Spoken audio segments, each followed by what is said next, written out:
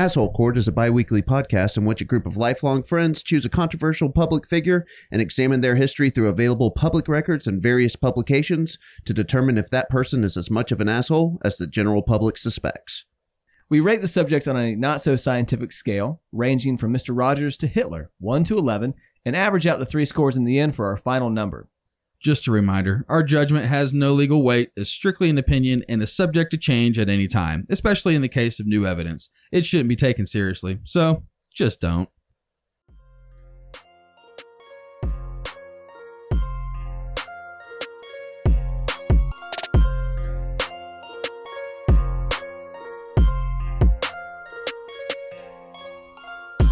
Americans, for better or worse, have always been fascinated with business icons.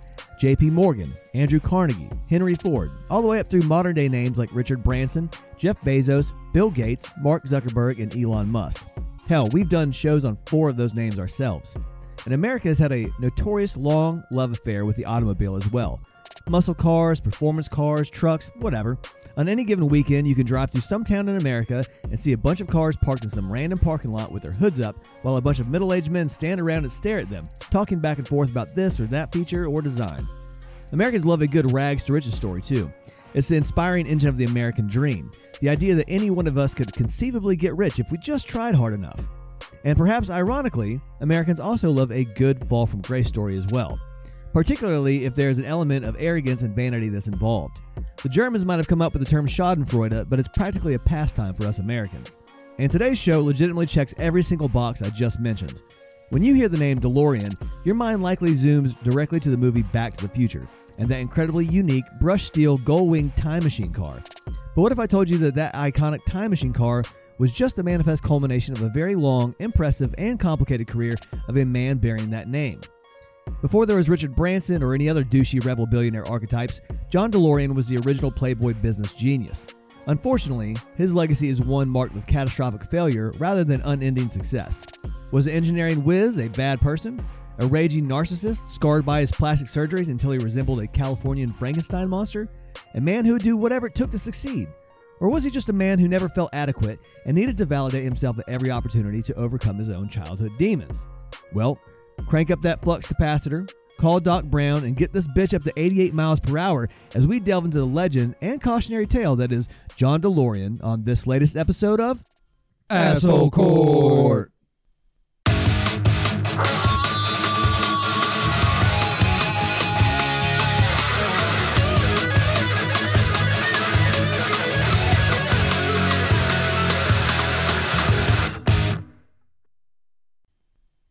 All right, before we get started with preliminary scores, we first want to give a shout out to Nicholas Smith. He's a Patreon member, and he gave us this episode suggestion. Surprisingly, I've been fascinated by DeLorean for like a number of years, but it never registered with me to do an episode on him, so big thanks to Nicholas. I feel like we've had more requests for John DeLorean over the years. It's possible. Apparently, we've been missing people here and there. I know this one is the one I saw most recently. Look, we're human. We're not perfect. Yeah. Yes. More human than human. We get a lot of emails and stuff, and we love it. You know. Yeah. Sometimes we dropped the ball. It is. In fact, we dropped it here recently to bring that up. We want to give a big shout out to Scott and Twig in Australia for their Liver King request from back in January, which we somehow left off the credit list, and genuinely feel bad. In fact, what's funny was when we first started talking about Liver King before the show, I didn't know anything about Liver King, and I was like, isn't he like Australian? And then Randy was like, no, he's from Texas. And I think I just sort of blended the fact that Scott and Twig from Australia had requested Liver King and assumed that he was Australian as well. So big shout out, Scott and Twig. We appreciate you guys, for real. Oh, yeah. For sure. And if it came all the way from Australia, it took a minute to get here. That is exactly right. Yeah, that's exactly. right. On the Telegram. Yeah, that's how we got it. Western Union. That's it. And then we have one more shout out, and this is for a near and dear fan, Judy Miller. She's been a big fan for a long time. Super fan. Judy. Patreon member. What's up? That's right. And she just gave us a shout out about her son, Christian Miller. He's 18 years old and just graduated high school, and he started his own company, Social Frequency, and he just won an award of her Marketing 2.0 conference in Las Vegas in March. And I guess he's going to accept the Young Leadership Award there, which is pretty cool. Hell yeah, Man, that's dude. awesome. And I think they both listen to the show too. Like, They do. together and stuff like that. That's So right. that's awesome. Yeah. Little mom and son combo listening That's to the show. it. Yeah, I know. I was What like, a cool mom. that is true. Yeah. Yeah, I think she hit us up and was like, oh, you said something and my kids were laughing. And I was like, how old are your kids? Because this show. Now, in all fairness, though, I did let my son listen to the episode. Oh, no. Oh, I did. No. I picked a good one. What episode? It was the Saddam Hussein episode. Man, damn. It was All the right. episode that had the least talk about like busted nuts and shit like that. This is true. So I went with that. Plus, he's a big history buff. So aside from the swear words, he seemed to enjoy it as I drove him to school the other day. Better than the Osama bin Laden episode, especially with what was on bin Laden's computer. Well, that or the Jerry Falwell one where that's right, or the yeah. Mama June episode where I was like, that would have been all right.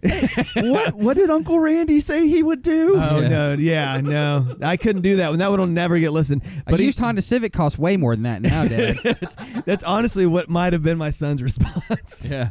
He's smart. Yeah. All right. Well, so anyways, a big shout out to everybody. We appreciate you guys as always hitting us up and telling us what shows you want to listen to. And if we miss you, just let us know. We don't do it intentionally, and we will definitely give you a shout out. Yeah. Unless you're lying to us. And Well, we will okay. call you out on that. That's right. All right. So now we have our segment from the inbox, and Randy has a few reviews that we got here recently. We got a couple new reviews. The first one, the subject says, or the title of it is funny and well researched. It is a 5-star review. Hey. Yay. It says, very entertaining and hilarious, even though I'm from Manchester, UK, and don't know a lot of the people standing trial. Personal favorite was the Koresh Waco. Humor still found in a very dark episode. I would love to hear an episode on local celebrity to me, Liam Gallagher of Oasis. Many Americans may be unaware of him, but maybe it's your turn to be less familiar with the subject matter. Anyway, keep up the good work, lads, and thanks for keeping me laughing. James. Dude, I love the Oasis reference right Oh, there. yeah, absolutely. Yeah. Right. The Gallagher brothers. If you and- guys are our age, then Oasis was one of the biggest bands around when we were teenagers. So. Oh, yeah, them and like live. Well, yeah. Well, they had the Britpop wars between Oasis and Blur. That's right. They both hated yeah, each other. I forgot yeah. about that. That's right. Oasis definitely took that. For sure. Yeah. Blur kind of fell off the map. Well, they ended up switching over to the Gorillaz. Really? Yeah, the Gorillaz were made by one of the dudes from Blur. Really? Oh, Yeah. wow. I didn't know that. Yeah, so he just transitioned. Okay. Yeah. All right. So, okay, we got another review. We sure do. And the subject, again, I fucked that up. The title of this one, I'd give you a 6 if I could. That's awesome. It is a 5-star review again. It says, listening to your episodes over the years makes me feel like I'm eavesdropping on a conversation between a hilarious group of guy friends, and I'd like to think that your humor got me through the last months of my PhD program. Keep doing what you're doing.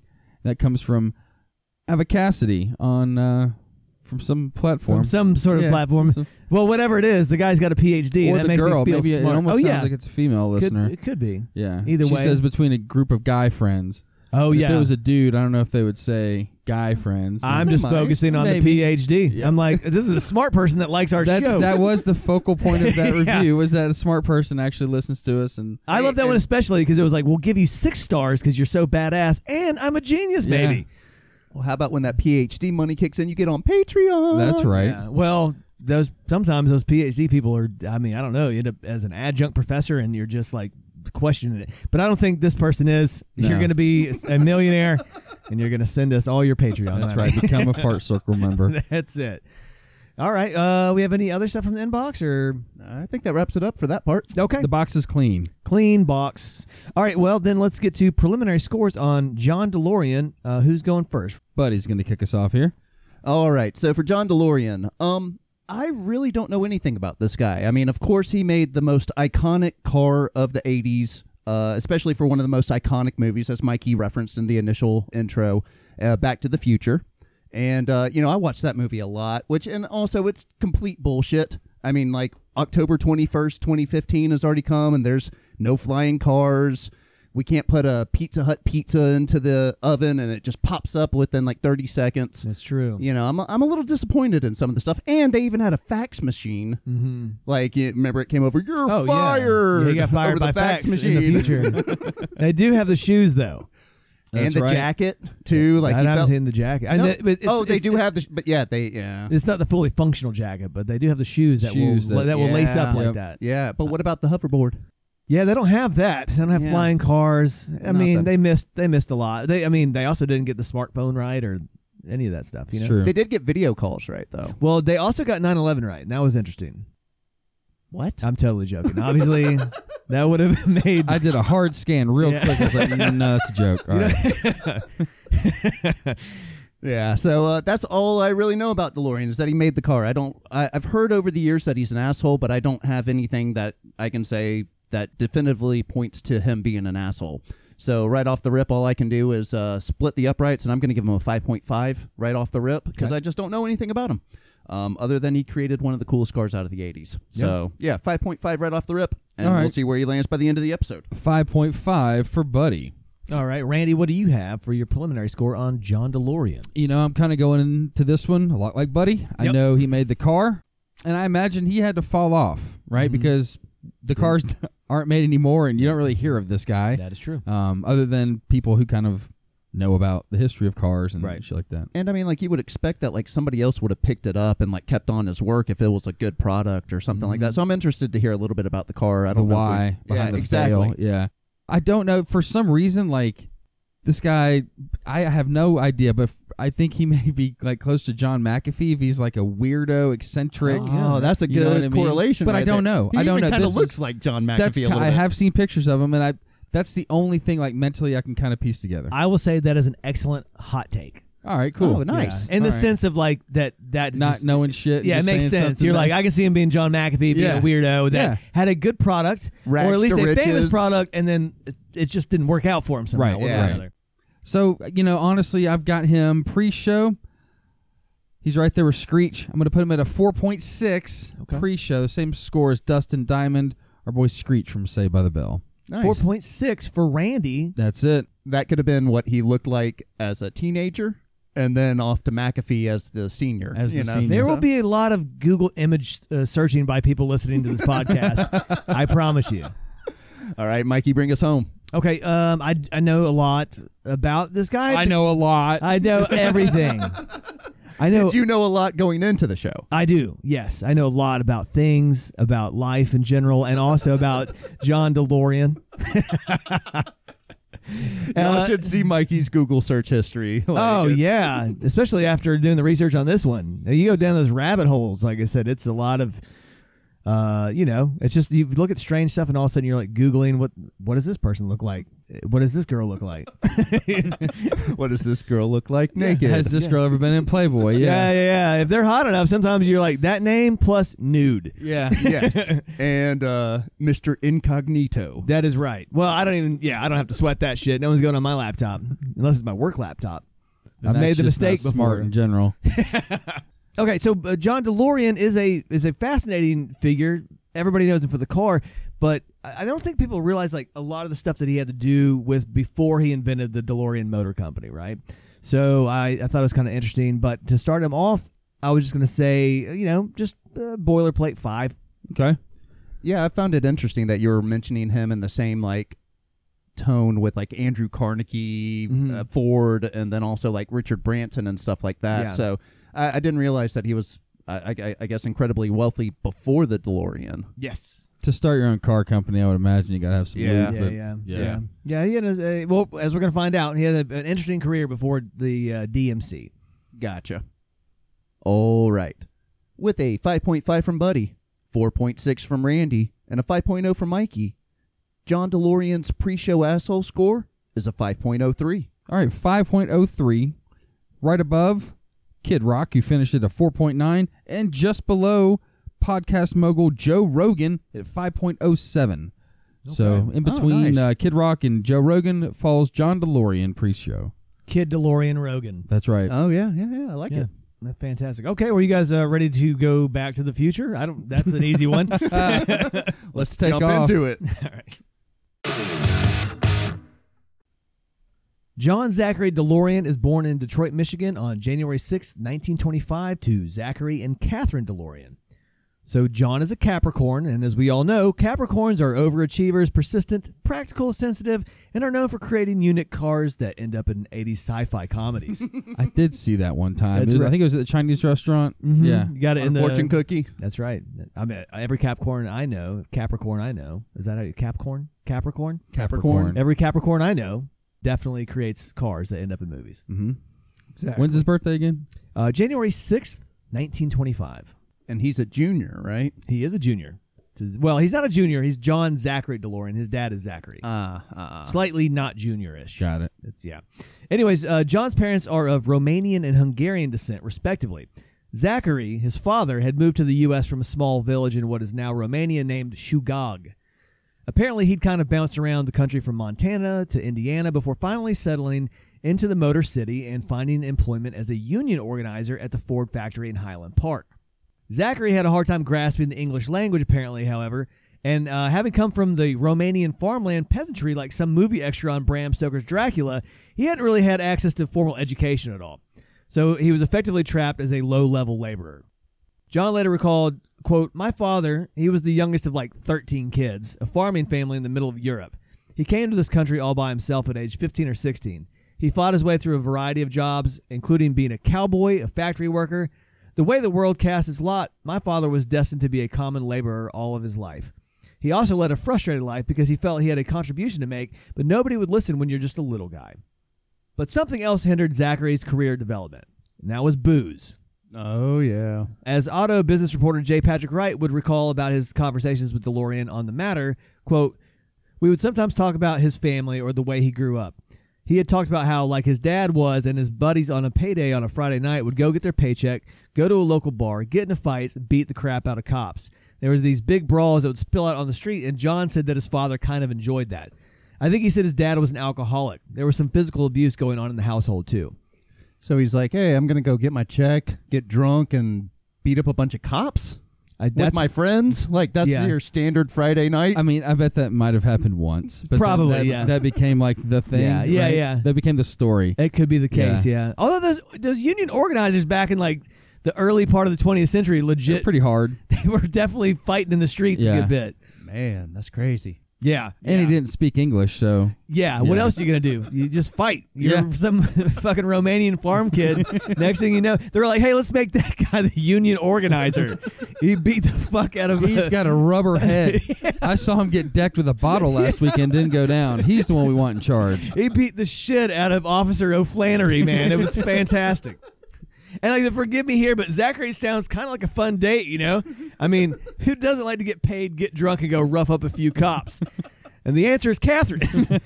Catherine, she did not like that at all. Huh, shocker. Yeah. The marriage was tense, full of fighting and frequent separations. J. Patrick Wright, again, this is the guy, like I said, he wrote that novel, or the book about John DeLorean. Quote, "His father and mother, apparently, they had a hard time getting along. Things got rough, and his mother would pick up the kids and move to California for a while and then come back. That was kind of his life." Man, that's a long way from Detroit to California. Yeah, she had some family out there. Yeah, she had a sister that lived in Los Angeles. Okay. Oh, okay. That makes sense now. Yeah, that would be weird. Yeah, they went from Montana to Indiana to Detroit to California. Yeah, it was just like they were escaping for a weekend, and instead of just going to like a hotel, they just go to California. We're going to be homeless in L.A. for a weekend, then drive back. It's a bit warmer down there. I can't stand being around your father. We're driving to L.A. Yeah. That'd be a wild ride back in like the 30s. Yeah. Without the highway system. Oh, it would have taken you forever. God, it would have taken you and those Route Route 66. Those basically. cars broke down all the time, all too. the time, yeah. You probably had to stop and let that thing cool off a few times, like in Nebraska. That would suck. When John is just 17, his parents divorce for good. His father, unfortunately, becomes a drug-addicted shut-in at a boarding house, and John very rarely sees him. And his father would pass away shortly after and leave absolutely nothing behind for his family. Damn. Yeah. Gail Sheehy, who interviewed DeLorean later for her book. That was automatic. That's what ran through my mind. As soon as Mikey said it, Buddy had to take himself away from the microphone. And I had to do it. Yeah. You have Gail Sheehy and Janet Shimon. She interviewed DeLorean later for her book Passages, and she recalled, quote, "His father died and left the family with nothing, and John with no emotional sense of love or belonging or self-worth. You could tell from the way he told it in a halting way that there was a lot of pain there. There was a lot of loss. There was a lot of sense of never being anything or anybody. That certainly never went with the image that the public had once he began rolling. So you knew that underneath, he would probably always have a sense of inner powerlessness and fear of being nobody. So he had to become really somebody to keep that at bay." That makes sense. All right. Yeah. I mean, yeah, your dad is like I mean, the only thing of note he's doing is beating up Officer O'Flannery on the That's right, weekends. Yeah. Getting hammered and doing a bunch of drugs. Yeah. Conversely, as is often the case with a household with an angry, drunken father, John's mother works hard for the security of her 4 children. Catherine works at the Carbaloy Products Division of GE, in addition to multiple other ad hoc jobs to keep the family's head above water. And John, perhaps as a coping mechanism, digs deeply into schoolwork where he shows like significant promise. As a child, he attends Detroit public schools and stands out enough to be accepted into Cass Technical High School. He signs up for the electrical curriculum and excels there as well. So you said Cass Electrical or Cass? It was called Cass Technical High School. Okay, so like probably a step-up high school then Exactly. versus a normal, like a magnet school or something like that? Correct, Okay. yeah. It was like specific, teaching you a trade. what you would basically. call a STEM school nowadays. Okay. I guess, right? Which, like I said, also makes me think, because we've talked about it before, the fact that we went to a generic high school and didn't have any access to specialized high schools at all. If we could have created a special high school that was tailored to foster our innate career interests, what type of school would you guys have attended? Like Randy, would you have gone to Doyle Brunson's High School of Gambling Development? Yeah, either that or like a WWE training ground facility. 'Cause if you guys remember, I do remember him. when I was in high school, man, I was big and strong, and I wanted to be a pro wrestler for a while. Oh, I got suplexed into your pool like 1,000 times Oh, yeah. over the years. Yeah. The best was that one guy that we hung out with that was pretty tall, and I saw you do the razor's edge on him into Into the your pool. pool. He hit the bottom pretty hard. Yeah. Yeah, that was It was this. an above ground pool with a deck built around it, but it was still only like 3 feet deep. 4 we feet. were we 4 were feet deep, we were about 1 inch away from being an episode of Rescue 911 with that one. But no, for real, we always talked about him going to the Powerhouse, which was WCW's training facility In here in Atlanta. Yeah. And we were all sort of scrambling to see who was going to be his manager. Because we honestly... I wanted to be the manager. Oh, we all did. Yeah. I mean, honestly, grab those coattails, baby. Right? I was like, I'm not doing the hard work. And I decided that probably wouldn't be the best path forward in life, so I went to college. Yeah, we would have had the WWE entourage thing going on. So Yeah, I mean, that's a tough grind. I think you made the right decision. Right, yeah, I'd be at like Tampa Comic Con right now signing autographs with like bad knees and no money. Yeah. Like the cat showing up at the shady weirdo bar and be like, you know who I am? He came to my birthday Yeah, party one that's time. right. Yeah, Ernest the Cat Miller came to my birthday party That's one right. year. Yeah. That's right. say what? Ernest the Cat Miller, he was a professional yeah, wrestler. that's right. And me and another guy we hung out with had the same birthday, and he knew a guy that knew Ernest the Cat Miller, and we had a party at his house, and strippers and a pro wrestler showed up to my birthday party. That's It was right. pretty cool. It is pretty cool. Yeah. Wasn't there another like New Year's Eve or something where you had like a member of a band come to your? Oh, no, that was Christmas, and that was with the guitarist from Ted Nugent. Yeah, there you go. There you go. Derek St. Holmes. That's him. That's right. Randy swims in celebrity. That's how I roll. That's right. That's Yeah. right. Ernest the Cat Miller was sort of like a local guy around town, too, because like I said, I remember him asking me specifically, do you know who I am? And I thought he was Ray Lewis. True story. Then he signed a napkin and handed it to me, and I didn't give a shit. So I don't know, but yes, that would have been an interesting WCW high school. That would have been cool. Yeah. I think my high school. I don't know what mine would have been. I still don't know what I want to do with my life.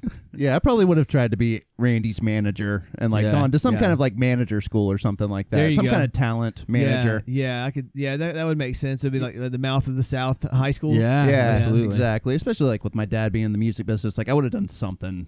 Yeah. Geared towards that. Yeah, the Paul Bearer Technical School of Wrestling Management. I love it. Tired of commercials in the middle of your Asshole Court episodes? Do you want to say in the next show's subject or the next conspiracy we discuss? Well, now you can. Go to patreon.com and find us at AHC Podcast. Get those ad-free shows you want, get some input on who you want to hear about, and become internet famous with a shout-out on one of our shows. We've even got stickers and swag to show off to all your friends, and you'll get all our new Conspiracy Court episodes. Go to patreon.com today and find us at AHC Podcast. All right, anyways, because DeLorean does so well at Cass, he gets a full scholarship to Lawrence Institute of Technology, which was a small college. LIT. Lit. Yeah, it is. got lit. Lit. Which was a small college, but also the alma mater of many of the best automobile engineers of that time. So it was a legitimate school, like specialized for automobile engineering, I guess. But just as he's getting started as a promising student at the school, he gets drafted into WW2. A lot of people did, man, back in that day. Oh, you had to go. Yeah, 100%. I mean, like, you had baseball players, actors, everybody was going. Yeah. Wrestling managers, they had to go too. They had to go. That's it. There he sees intense combat and is even involved in an operation to rescue Colonel Robert Hogan and kill German prison commander Colonel Wilhelm Klink. And I'm kidding about those. Those are characters from the old show Hogan's Heroes. I was about to ask. I heard a clink. I was like, I think that's from Hogan's Heroes. That is from Hogan's Heroes. And DeLorean didn't seem to do much of note in WW2, but any boomers listening might appreciate the nod to Hogan's Heroes. The rest of you, not so much. I don't nobody's watching Hogan's Heroes that is under the age of 50, I think. Yeah, that was kind of like when we were young and MASH would come on and be like, all right, time to go to bed. That would, yes, I remember having... That song is anxiety-inducing.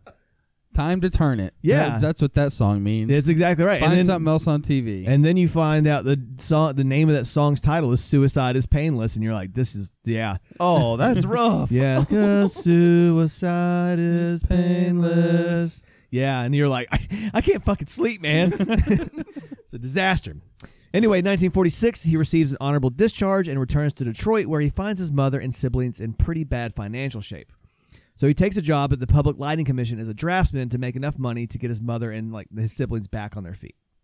Finally, after about a year and a half, and with his family financially secure, he returns to the Lawrence Institute to continue his studies. And at this point, DeLorean seems like almost saintly. But an event there might detail the other side of DeLorean's thought process a little bit. While attending school at Lawrence, he tried out an ill-fated business scheme. He went out thinking he could pretend to be the Yellow Pages, he could sell ads and just print up a few books on his own and distribute them. Obviously, he wasn't going to be able to distribute them to every home like the real Yellow Pages, so he was caught and was facing serious charges of fraud until a college professor of his intervenes and saves his ass.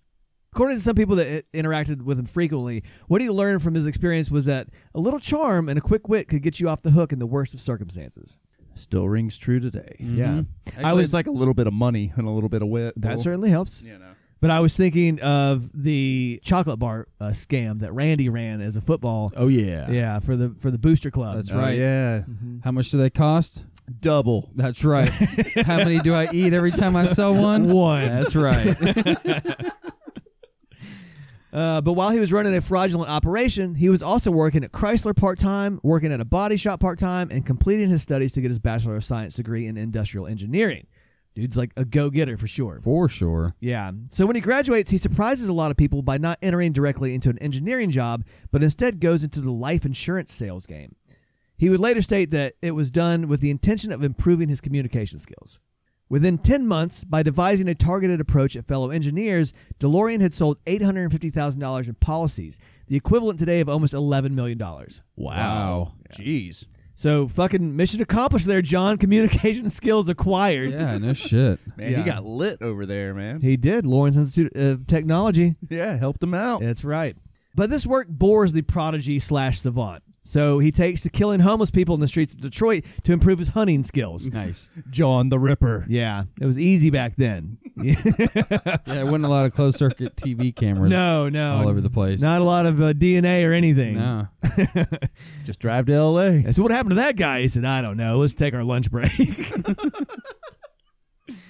Anyways, he switches back to engineering and he lands a job at the imaginatively named Factory Equipment Corporation, which sat next to the Industrial Construction Supply Factory housed in the equally well-named location, the Building. The Triple B.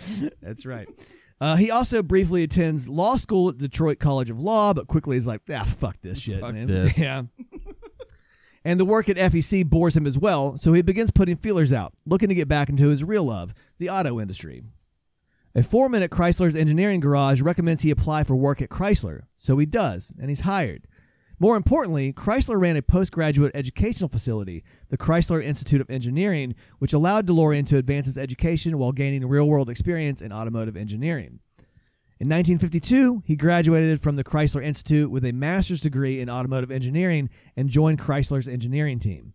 He also begins taking night classes at the University of Michigan's Ross School of Business for his MBA. Like, this dude does not sleep. I was about to say, he is a go-getter. Yeah, 100%. I don't think he's fucking at all at this point. There's zero social life, just burying himself in work. Kind of just being an Elon Musk, basically, at this point. Yeah. I mean, maybe so, you know. I feel like a degenerate when I'm reading about this guy's track. No doubt. He's getting multiple degrees at once. Yeah. And he's working. Yeah. Like working 3 jobs. He's like sells so much insurance. I'd be like, I'm set for life. It's a cheat code on life. And he's like, this bores me. Yeah. Yeah. Anyways, after being at Chrysler for roughly a year, he gets an offer from the Packard Motor Company to jump ship, and he takes it. His salary, $14,000 a year, which is actually about $160,000 these days. Okay. Yeah, it's not bad. While there, he quickly gets recognized for a pretty outstanding improvement on their automatic transmission.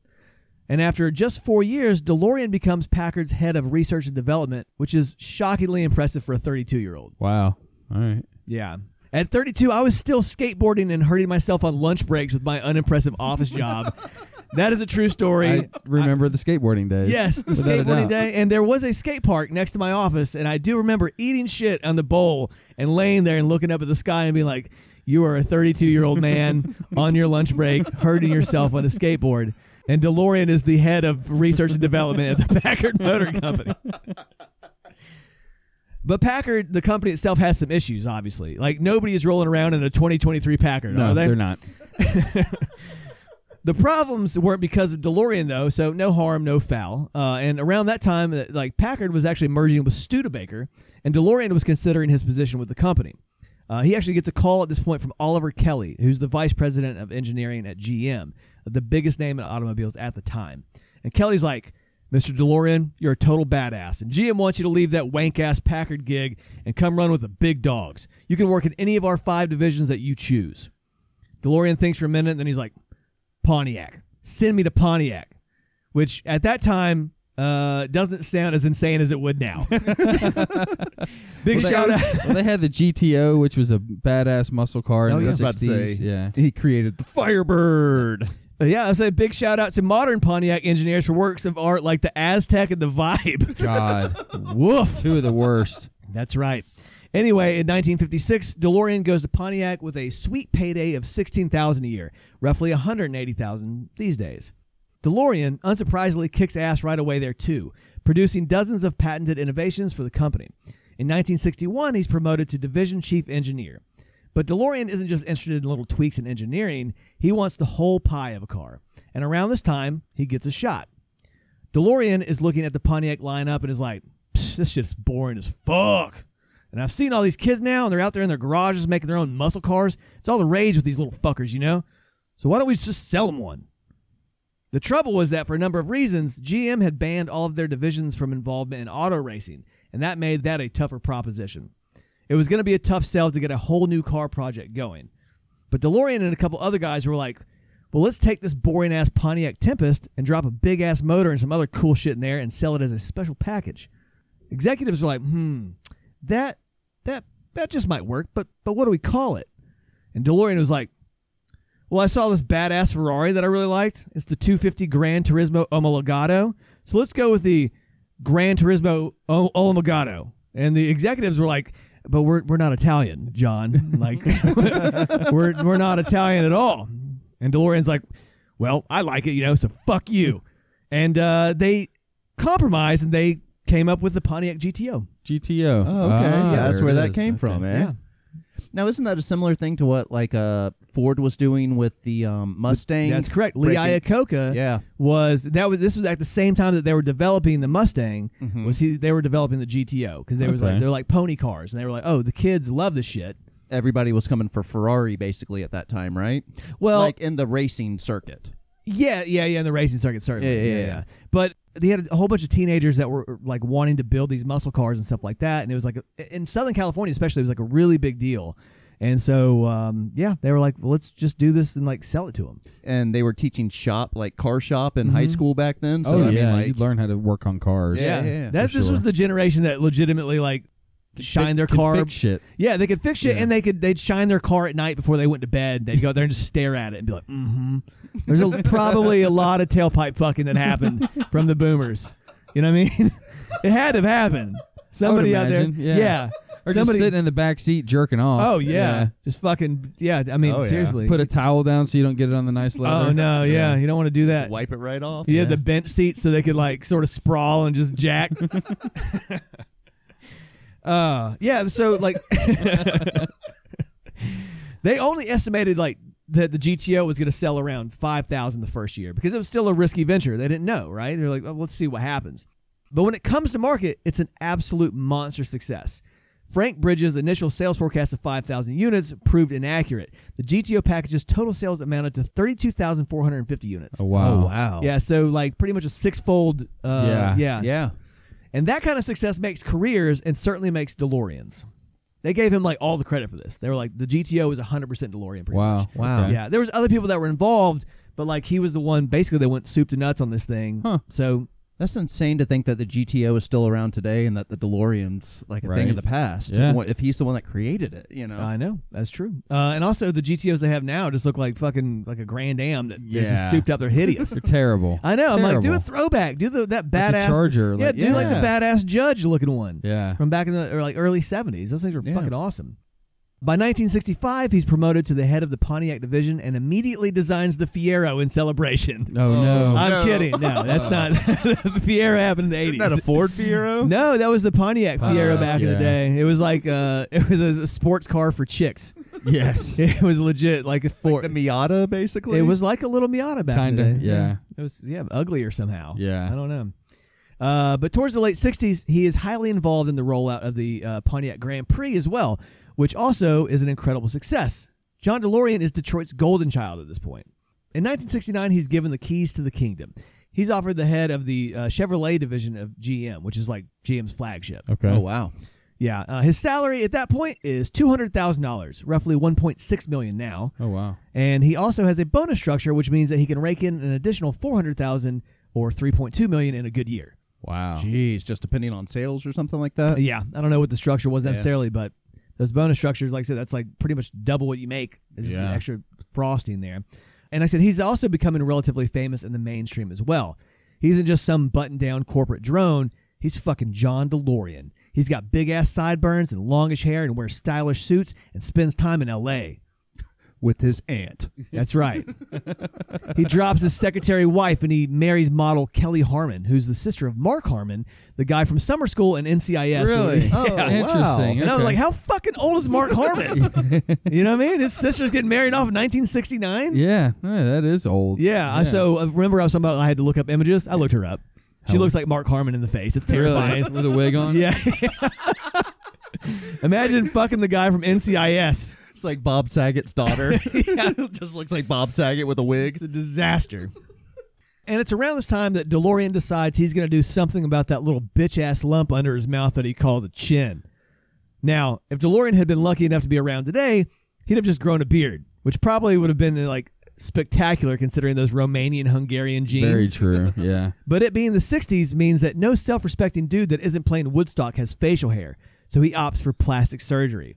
You know, that's actually one of the funniest scenes in one of the Avengers movies. They time travel back, and it's Iron Man and Captain America. Yeah. And Iron Man has like this kind of like chiseled beard. Yeah. And they're like, we got to check out that guy. He has like he's got like a Mungo Jerry beard or something like that. And they're like, oh yeah, he's definitely some kind of trouble. Like, Oh, get yeah. him. Yeah, beards were weird for dudes back then. You could have the sideburns, even the lamb chops. Yeah. They were starting to stretch out pretty long there towards the late 60s. But having actual facial hair besides that, no, sir. Fucking hippie. That's right. So he, like I said, he opts for plastic surgery to save that little fucking chin that he had. Chinless wonder, this motherfucker. And I said, this is a time in which plastic surgery, which still has a tendency to plasticize people's appearances, was pretty rudimentary. And the reason that it suddenly looked like DeLorean had applied a rope of silly putty to the bottom of his face as a costume chin. Oh. Yes. DeLorean's infamous foot face was born. Oh, that's rough. Yeah. You got to look him up before... Like, look him up when he was, like, in the early 60s. And he legit, like, no chin. Poor little bastard. They're looking it up right now. I knew there would be some Yeah, Google you know image search. we're searching it up. Yeah, it's square. Yeah. Yeah. Oh, very square. That's a lot. foot face. That's a lot going on That's there. legitimately when your face looks like a foot, like the bottom of a foot that has like just a fucking face on it. It does. Kind of looks like a... Yeah, that right there. His Yeah. chin looks like a heel. Like It does. from the front. Yes, it is the heel. Yeah, that's what it went to. Yeah. Yeah. Now, have you seen him before? Yeah, it had a little lump right under Yeah, his, just a little wiener chin. Poor fella. Yeah. Mr. Millionaire with your wiener chin. That's right. He said, fuck it, man. I'm going to go do this insane fucking cosmetic surgery that nobody's mastered yet. But the cheesy cosmetic surgery aside, John DeLorean is a fucking rock star businessman and an engineer. He's Richard Branson / Elon Musk business heartthrob man before that was even a thing. He becomes a significant percentage owner in both the San Diego Chargers and the New York Yankees at this time. Oh, wow. Yeah. He was one of the ones that bought it with Steinbrenner, with the Yankees. Seriously? Yep. Yeah. Wow. Interesting. Yeah. Everything he touches has turned to gold. Like, he can't fucking miss, man. DeLorean gets straight to work at Chevrolet. This is when he gets that job there. And he starts fixing project issues with the Camaro, the Nova, and the Corvette. And his winning streak continues. Like, as soon as he comes in, he's like, okay, we have all these projects that are fucked up. Let me go ahead and take care of this. And immediately, in that first year, he's crushing it. And they're doing, like, almost as much business as the entirety of Ford. Wow. Jeez. Yeah, I mean, you just gotta his think, division, yeah. Like the Camaro and the Corvette are still huge today. yeah. Oh, yeah. You know? Well, he didn't invent those ones or make those ones, but they were running behind in production. So he got them back on track back in the 60s, and here Yeah. they are, 2023, still huge cars. Oh, yeah, absolutely, man. His winning streak continues, and the Chevrolet figures that he's just the right guy to oversee the rollout of the latest, greatest name badge in the Chevrolet lineup, the Chevy Vega. What's that? You're not familiar with the Chevy Vega? Oh, well, there's definitely a reason for that. And that is because the Chevy Vega was a notorious piece of shit and corporate boondoggle. Oh, no. Let me explain. The car project came from the GM, like, C-suite. The president of GM, Ed Cole, in fact. He was the one that was like, I want this car done, right? And it was a subcompact car, and for one reason or another, GM really put their weight behind the launch of it. And DeLorean was a big part of this. This included marketing.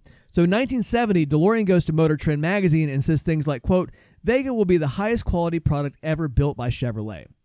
He went even further, promoting the Vega as one that outhandled almost any European sports car, out-accelerated any car in its price class, and would be, quote, built at a quality level that has never been attained before in a manufacturing operation in this country and probably in the world.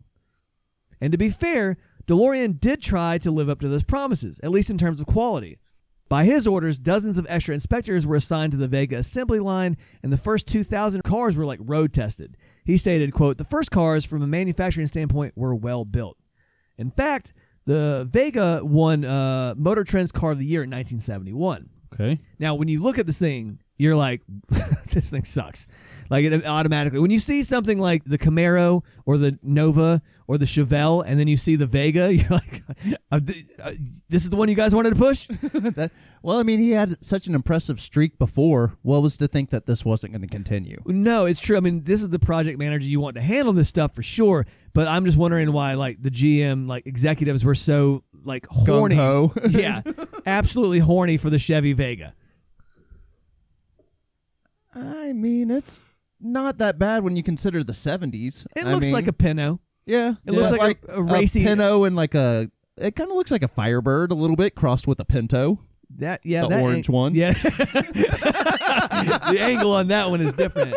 It's literally like, it looks like you're like, oh, hey, do you really like these super awesome Chevy muscle cars we have? But you're broke? Well, here's this guy. Yeah. You know what I mean? Here's its busted cousin, That's Vega. right. It's the Dodge Dart that you see now. You know what I'm saying? You can't afford the Charger or the Challenger? Well, here's a Dart. The only Vega I remember was from Street Fighter, and he was a bitch in there, too. So. Yeah, he climbed that He looked like fence. Freddy Krueger, but not. Yeah. It was like Yeah. Freddy Krueger and Jason And combined. Wolverine. Yeah. Like he Right. was like a transsexual Wolverine.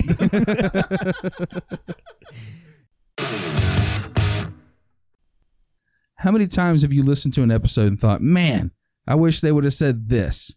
Well, now with our interactive social media pages, you can. Let us know what you think about our show subjects and give us your scores. We'd love to hear from you. Well, most of you at least. Let's dive back into the action. But no, I said that at that point in 1971, the Vega seems like it's on a great track here, right? But sometimes corporate bureaucracy and infighting can cause problems, and that was definitely the case with the Vega. Because in 1972, General Motors Assembly Division, which is GMAD, took over the Chevrolet Lordstown assembly plant and the adjoining Fisher body plant. Their main goal was to cut costs, and more than 800 workers were laid off, many of whom were additional inspectors. This led to assembly line vandalism, with workers intentionally slowing the line, leaving off parts, and installing others improperly. Damn, yeah. man. Some sabotage. That was the quiet quitting back in the 60s and 70s. I'm not going to tighten these bolts on this seatbelt. Fuck it. Yeah, they were G-mad at that. Where? It's true. Quality issues quickly became apparent, surprisingly, right? For example, the front end of the vehicle separated at only 8 miles on the General Motors test track. Oh. By 1972, GM had issued 3 mass recalls, the largest covering 500,000 Vegas, to fix defective axles, bulky throttles, and problems that caused fires. And the Vega's aluminum engine was notorious for buckling and leaking. Oh, shit. By May 1972, 6 out of every 7 Vegas produced was the subject of a recall. Damn. So that's bad. Ouch. That's like 92% of your... Yeah. That's Yeah. harsh. Yeah, that's a bad project. That is a bad project. Heads are fucking rolling for that shit. Somebody whiffed. Yeah. Yeah. Yeah, it's the guys that were like, the bean counters that were like, well, let's just cut all the quality guys and see what happens. We Now- can get the cars made. Yeah. We'll still make the cars. Yeah. Hey, output was great, man. It was great. It falls apart 8 miles on the track, but, you know. Saved a lot of money. If you don't count for the recalls, Yeah. we were, You yeah. did pretty good. Yeah. The first 7 miles is awesome Yeah. on every car. You're going to love it. DeLorean would go on to explain that a lot of issues came from the GM executives, stating in an interview for the book On a Clear Day You Can See General Motors, quote, "While I was convinced that we were doing our best with the car that was given to us, I was called upon by the corporation to tout the car far beyond my personal convictions about it," end quote. So he's just like, dude, they made me come out here and say all this really good stuff about it. I tried to fucking set it up so the quality issues would be good, and then they fucking did a rug pull on me, and here we are. Don't blame me. Yeah, it's not me. Yeah. This one ain't me. Still Golden Child. Don't forget that. Look at my history. That's All right. This ain't me. Yeah, I got the GTO and the Grand Prix behind me. The Vega. Fuck that thing. But even with the disaster that was the Chevy Vega, to most observing the industry, DeLorean was a shoo-in to be the GM president. Like, that was the next natural step for him, right? Sure. But the reality was that DeLorean, for all of his mavericky awesomeness, did not have any friends at the GM executive level. Probably didn't help when he's throwing them under the bus, too, Yeah. being like, totally those guys' fault for the Vega. Not me. In fact, it actually seems that almost all of them actively hated John DeLorean. It wasn't Well, I even see like, that. I don't like him. It was like, fuck this guy, for real. Because of the throwing under the bus, or was he like a asshole on the job, or? I think it was a combination of things. And also at this point, in some of these documentaries, they talk about, like, he was not spending a lot of time in Detroit. He was constantly in Los Angeles. Trying to be Richard Branson, not... Yeah, his executive sense of himself was that he was like a celebrity, not just a, motor company guy. He was just... Okay. Yeah. So he was like, trying to like rub shoulders with all of the Out in celebrities Hollywood in Hollywood and absolutely. stuff like that. Absolutely. Okay. Yeah. That makes a little sense then. Yeah. Then they were like, he's spending more time. He was trying to make them establish an office for him in Los Angeles. Ah. So with attention diverted, of course, the project fails. That's right. And like I said, the other executives hate him, but maybe it was jealousy, all that success and the model wives and the weird magazine articles featuring pics of DeLorean fucking greased, shirtless, and bench pressing dumbbells with jeans on. Weird. That's a real thing. I imagine. Yeah. Yeah. Unless you had some weird detail That's in your right. head. Yeah. Go ahead and I'll wait for everybody to Google image that one. His hairy chest and not great build, greased up with that foot face while he's laying down with some fucking like mom Bowflex shit. And maybe it was that power chin. Maybe the executives didn't like his power chin. Or maybe he was just a bit of a dick whose success had gone to that foot-long head of his. It's probably some combination thereof, right? Either way, by April 2nd, 1973, DeLorean announced that he was leaving GM for good, stating, quote, "I want to do things in the social area. I have to do them. And unfortunately, the nature of our business just didn't permit me to do as much as I wanted." So he's saying straight up, like, dude, I want to go hang out in L.A. Yeah. And Be social. Yeah, fuck Detroit, dude. I've made my money. Fuck you guys. I'm out. Mm-hmm. By this time, he'd dropped Harmon as well and had remarried an even younger model, Christine Ferrara, which is very close to Ferrari, and I wonder if he sort of factored that in. She was 25 years his junior. Ooh, all right. Yeah. And following the exit from GM, he announces that he will start his own car company, the DeLorean Motor Company, or DMC. All right. It wasn't hard to raise money for the venture. DeLorean was, after all, a well-known success story, the father of the GTO, the Grand Prix, and multiple engineering innovations. And he had already proved himself a successful talker into getting a bunch of money previously. So, now with everything behind him, he was like, hey, come on, this is a new venture. He definitely took some meetings while he bench pressed with those little bitch-ass dumbbells. So let me tell you about this idea I've got. You know me, right? You know what I like? Yep, there it is. You want to spot me? I got 25 pounds on each one of these motherfuckers. Bank of America threw in along with multiple celebrities, including Johnny Carson, Sammy Davis Jr., and Roy Clark. Oh, wow. Oh, wow. Yeah. Didn't work out well for them. You win some, you lose some. And DeLorean was smart enough to know to look for some lucrative tax and investment incentives from supportive governments. He almost lands on Puerto Rico as production location before being given a sweetheart deal by the British government to locate manufacturing out of Northern Ireland. Okay. To do this, they would foot approximately $120 million of the necessary $200 million startup cost. Oh, wow. Oh, wow. Yeah. See, in the 70s, Northern Ireland was an incredibly violent place due Yeah. to the insurrectionist war known as the Troubles that was occurring between the UK government and the IRA. The British government assumed that if they could increase employment, that it would have a mitigating effect on IRA attacks. You know, if people are happily employed and not desperate, they tend to be more willing to conform to society and not blow stuff up. That's right. So it's not a bad theory by the British government. And like I mentioned, John DeLorean isn't an unknown, so it seems like a pretty smart investment on the UK's part. Sure. By 1978, construction on the massive plant and test track had begun in Belfast. And for the car itself, the iconic DeLorean DMC-12, John had taken note of the oil shock of the 1970s and had been inspired to create a sexy performance vehicle that was also fuel efficient. Okay. And the design itself was entirely unique. A rear engine, two-seater with those iconic, totally badass gull-wing doors. I do love those doors. Oh, hell yeah. That made it. Yeah, you know, it really did. And I mean, you still see like Tesla and even like Lamborghini and stuff like that using that to this day. Oh, absolutely, yeah. You know. The Lambo doors are the ones that sort of go up. But Yeah. I like the Out. gull wings. Yeah, the ones that float like the Teslas do, the right? Tesla, the model is it the Model X that has the gull wings in the back. Yeah. It is not a practical door at all. No. It's flashy. Yeah, exactly.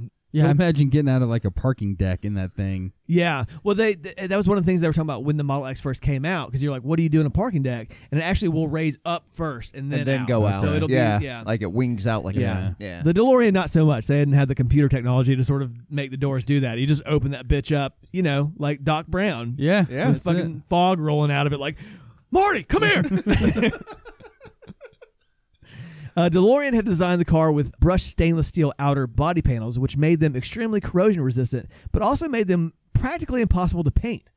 Huh. So the finished product was like the well-known brushed metal look, not out of aesthetics really, but sheer practicality. Interesting. So it's like all the stainless steel cups, but just Yes. with a car with an engine inside of it. When I was reading this, actually, they were saying some dealerships did paint these, but it just didn't do well. Just didn't Okay. look good, Yeah. or like it would like fade quickly, or something. that brushed metal doesn't hold paint well, especially you know? like in the rain, I'm guessing. And Well, also at that time, the matte finish wasn't cool. Yeah. It was all gloss, right? You wanted the cherry paint or the Yeah, of fucking course. candy paint. Yep. yeah, So it just didn't look right. And they even pinstripes look weird on it, they said, when they were trying to add stuff to it. So it just ended up looking like that. The cool thing was he made it that way because he wanted it to be sort of like, I don't know, like futuristic. You couldn't destroy it. He was like, I want it. It's built to last. He was like, you won't this see car a will bunch forever. of different models Right. of it. It'll look the same moving forward. Yeah. And they said another problem was with that brushed metal that you could see handprints on it really easily, which didn't make sense to me. But I guess So when you're is weird. banging your girl on it, you got to yeah. make sure to buff out the handprints afterwards. Yeah, that's true. Yeah, you go ass to the future. I've watched that before. Yeah, I'm sure it's a real fucking porno. Yeah, I wouldn't be for surprised sure. at all. And while DeLorean pushed to make the car a performance vehicle, it didn't really stand up to that test and was derided for being notoriously underpowered. Road and Track commented on their test, quote, "It's not a barn burner with a 0 to 60 mile per hour time of 10.5 seconds. Frankly, that's not quick for a sports GT car in this price category." I'm not even sure it could get up to 88 miles per hour. I think that's maybe Right? the inside joke when they had it. Like they're really pushing to get to 88. But yeah, that was like, they were like, dude, well, so when it came out, I think it was like $20,000 at that time, which was roughly $70,000. Okay. Oh, Jesus. So a $70,000 car that is going 0 to 60 in like almost 11 seconds. Right? when the Vega is beating you off of Yeah. the red light. Exactly. Yeah. I think my Honda Pilot may hit 0 to 60 in equivalent time. Oh, better than 10 seconds. Yeah, I would think so. But still, no matter what, there's definitely consumers that are ready for this vehicle to roll out because it looks cool and is interesting. The problems, though, for the DeLorean Motor Company went just beyond design flaws. Workers at the factory were generally inexperienced. Many never had jobs before joining DMC. And this may have contributed to the reported quality issues attributed to the early production vehicles and the subsequent establishment of quality assurance centers located at various delivery locations. QACs, the quality assurance centers, were set up in California, New Jersey, and Michigan, where some of the quality issues were to be addressed and resolved before delivery to dealerships. So they were like, you make them over here, then you ship them to us, then we fix them, then they go to the dealerships, then you can sell them. Damn. Yeah, it's not a great system. No. And they're like, well, why is it going so wrong? And they're like, I don't know. We got Mick Dundee over here that can't fucking figure. I've never built a car before. Yeah. He said they wanted me to stop blowing shit up, so I came over here and made a car. Don't know what the fuck I'm doing. Some of the issues that were related to the quality assurance centers were the fitting of body panels, higher output alternators, and the gull wing door adjustments. Because again, those gull wing doors, as cool as they are problematic. Just slam it through it hard, mate. Yeah. That's right. That seems good to me. I don't give a fuck. Let's go get a pint. Call it a day. It's Friday. We got to go beat up some cops. These quality issues and middling reviews contributed to a decreased demand that began to cause further issues for the company's already troubled balance sheet. Just a few years in, and the DeLorean sales had fallen short of their break-even point by roughly half. And that's really bad. I looked over at Randy. The facial expression was exactly right. Uh-huh. Oh. It was Yeah. I just imagine Johnny Carson. That's not good. That's not good. Gonna have to cut ties. What the fuck is going on, John? And then Sammy Davis was the other investor. Hey, baby. No good, Johnny. He said, I'll tell you what, the problem is I've been worshiping Satan. That's right. Hey, fat cat daddy, what's my money gone, player? And Satan told me to invest in your company, and now I'm beginning to think that he ain't up on the square, baby. I don't even know if that's what Sammy Davis sounds like. I'm gonna clip some in, Yeah. some audio in. Yeah. We got Randy over here with Bill Cosby. Yeah. We don't even know what Mikey's doing. Generic 70s funk man. Oh, man. Anyways, yes. Stepdaddy. The plan then at this point, when they're really struggling, right, was to take the company public for a capital injection that would bridge the gap, hopefully, while they worked out the demand issues amongst others. They were like, hey, let's do a public offering. Yep. They were anticipating raising $27 million on their IPO. Okay. I think it may have been successful, right? The problem is the SEC stepped in and was like, nah, sorry there, foot-face. Market's closed, motherfucker. Man. Yeah, the stock issuance was canceled. Oh, snaps. Yeah, there was questions about the financing and all sorts of stuff, the viability of the company. It wasn't good. Wow. The SEC normally doesn't step in unless it's a Yeah. real fucking problem. Huh. Yeah. Guessing especially back then. Yeah. It wasn't great. This was like effectively the death knell for the company, and DeLorean recognized this. He begins scrambling for additional financing. DeLorean goes to the British government again, hat in hand, asking for additional financing. They agree, with the caveat being that they will only do so if he can find outside capital of a matching amount. Okay. The other problem, too, is that the British government may have gotten wind of the rumors that DeLorean had been skimming off investment cash for himself throughout the entire process. Whoopsie daisy. That's right. He said, well, you get more money here, but you're going to steal half of it from me, so I don't like it. Got to keep up with looks and appearances. That's right. And John DeLorean can't raise the capital. Hmm. The magic is gone, it seems. He doesn't have any rich friends willing to step in. Johnny Carson's out. Sammy Davis Jr.'s out. Roy Clark is out. And he needs $17 million to keep from going completely under. He's got to keep the lights on. Yeah. He needs $17 million, otherwise game over. When things are looking their worst, a neighbor steps in. His name is Jim Hoffman, and he tells DeLorean, look, man, I know you're in a financial bind. Well, I've got a quick solution for you. DeLorean's interested, of course. Hoffman is like, so how familiar are you with cocaine trafficking? He said, probably pretty familiar with cocaine by the looks of it, you know what I'm saying? But I mean the actual transportation of it. Long story short, he convinces DeLorean that he needs to do one transaction and he'll be good to go financially. $24 million better, to be exact. And he can keep the dream of DeLorean Motors alive. Now, if this sounds like the beginning of Locked Up Abroad, you may be onto something here. So DeLorean agrees. He goes to LAX to pick up some product. When he's presented with the cocaine, DeLorean comments that the drugs are, quote, better than gold. And the reason I know that he said that exact phrase is because it was on videotape. Oh, no. The whole thing was a sting operation set up by the FBI. Oh, no. What about his homeboy? Was he an agent or? Yeah, I believe so. Yeah, he probably had something that happened to him where he had to set up John. Yeah. Rolled him. His neighbor. Yeah. Yeah, can you imagine? That block party's going to get weird. Yeah. This summertime. You fucked me up, man. It's unbelievable. Hey, what's up, little Johnny? How's it going over there? Yeah, pouring fucking lemonade and shit. It wouldn't be great. When he reaches out to shake the hand of the purported dope man, they respond with handcuffs. Oh, man. The dream is dead. Deep in both financial and legal trouble, DeLorean hires an attorney, and they make the claim that he was the victim of entrapment by law enforcement. His attorney would later say, quote, "When we were doing the analysis of the entrapment, I saw he was completely set up. He would have gone to any lengths to save his company. He even had a deal in place with financiers that may have allowed him to save it if he hadn't gone down the cocaine route. It was his ego, his need to be in control, that led him into the FBI sting."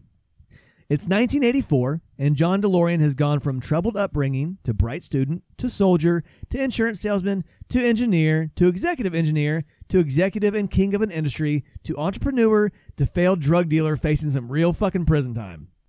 Luckily for him, though, he still had enough money to get a decent attorney who saves his ass from going to prison for decades. So that's a win in the grand scheme of things. Okay. Money talks. Yeah. How much time did you wind up doing? He didn't do any. Really? He was acquitted. Wow. Acquitted? Like, Wow. No Entrapment. house arrest, no. I mean, he may have had house arrest while he was waiting for the trial, But they but threw the entrapment back on him, and he was like, fuck it. yeah. Wow. So that attorney worth every penny. For real. Yeah. Now, while DeLorean's life was collapsing and he was fighting to keep himself from going to prison, two relatively unknown guys, Bob Gale and Robert Zemeckis, were working on a screenplay for a movie about a teen traveling back in time. I was about to say, Robert Zemeckis, where do I know that from? That's it. Yep. In the first two versions of the script, Back to the Future, the time machine was made out of a lead-lined refrigerator. Okay. Interesting. Yes. But around the third rewrite, Zemeckis said, "Wouldn't it make more sense to make the time machine out of a car?" And the answer was yes.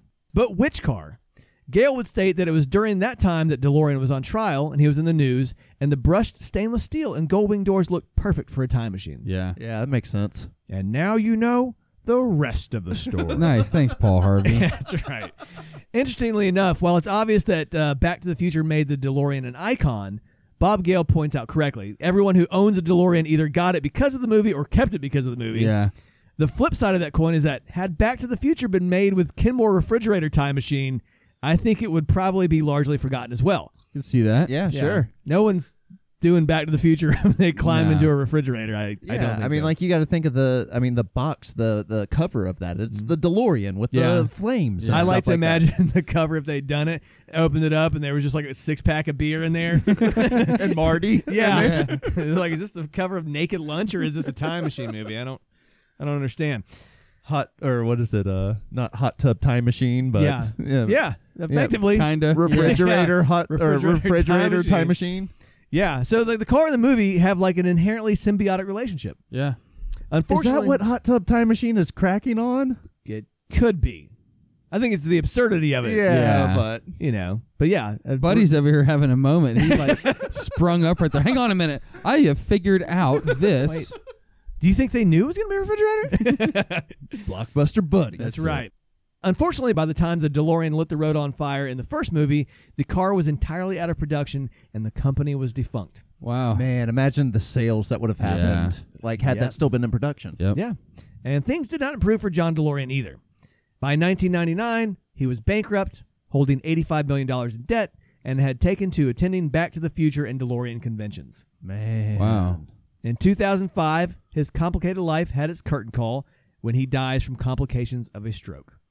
And that is the fascinating story of John DeLorean, engineering whiz, automotive royalty, and father of multiple iconic vehicles, including the best-known time machine in all of fiction.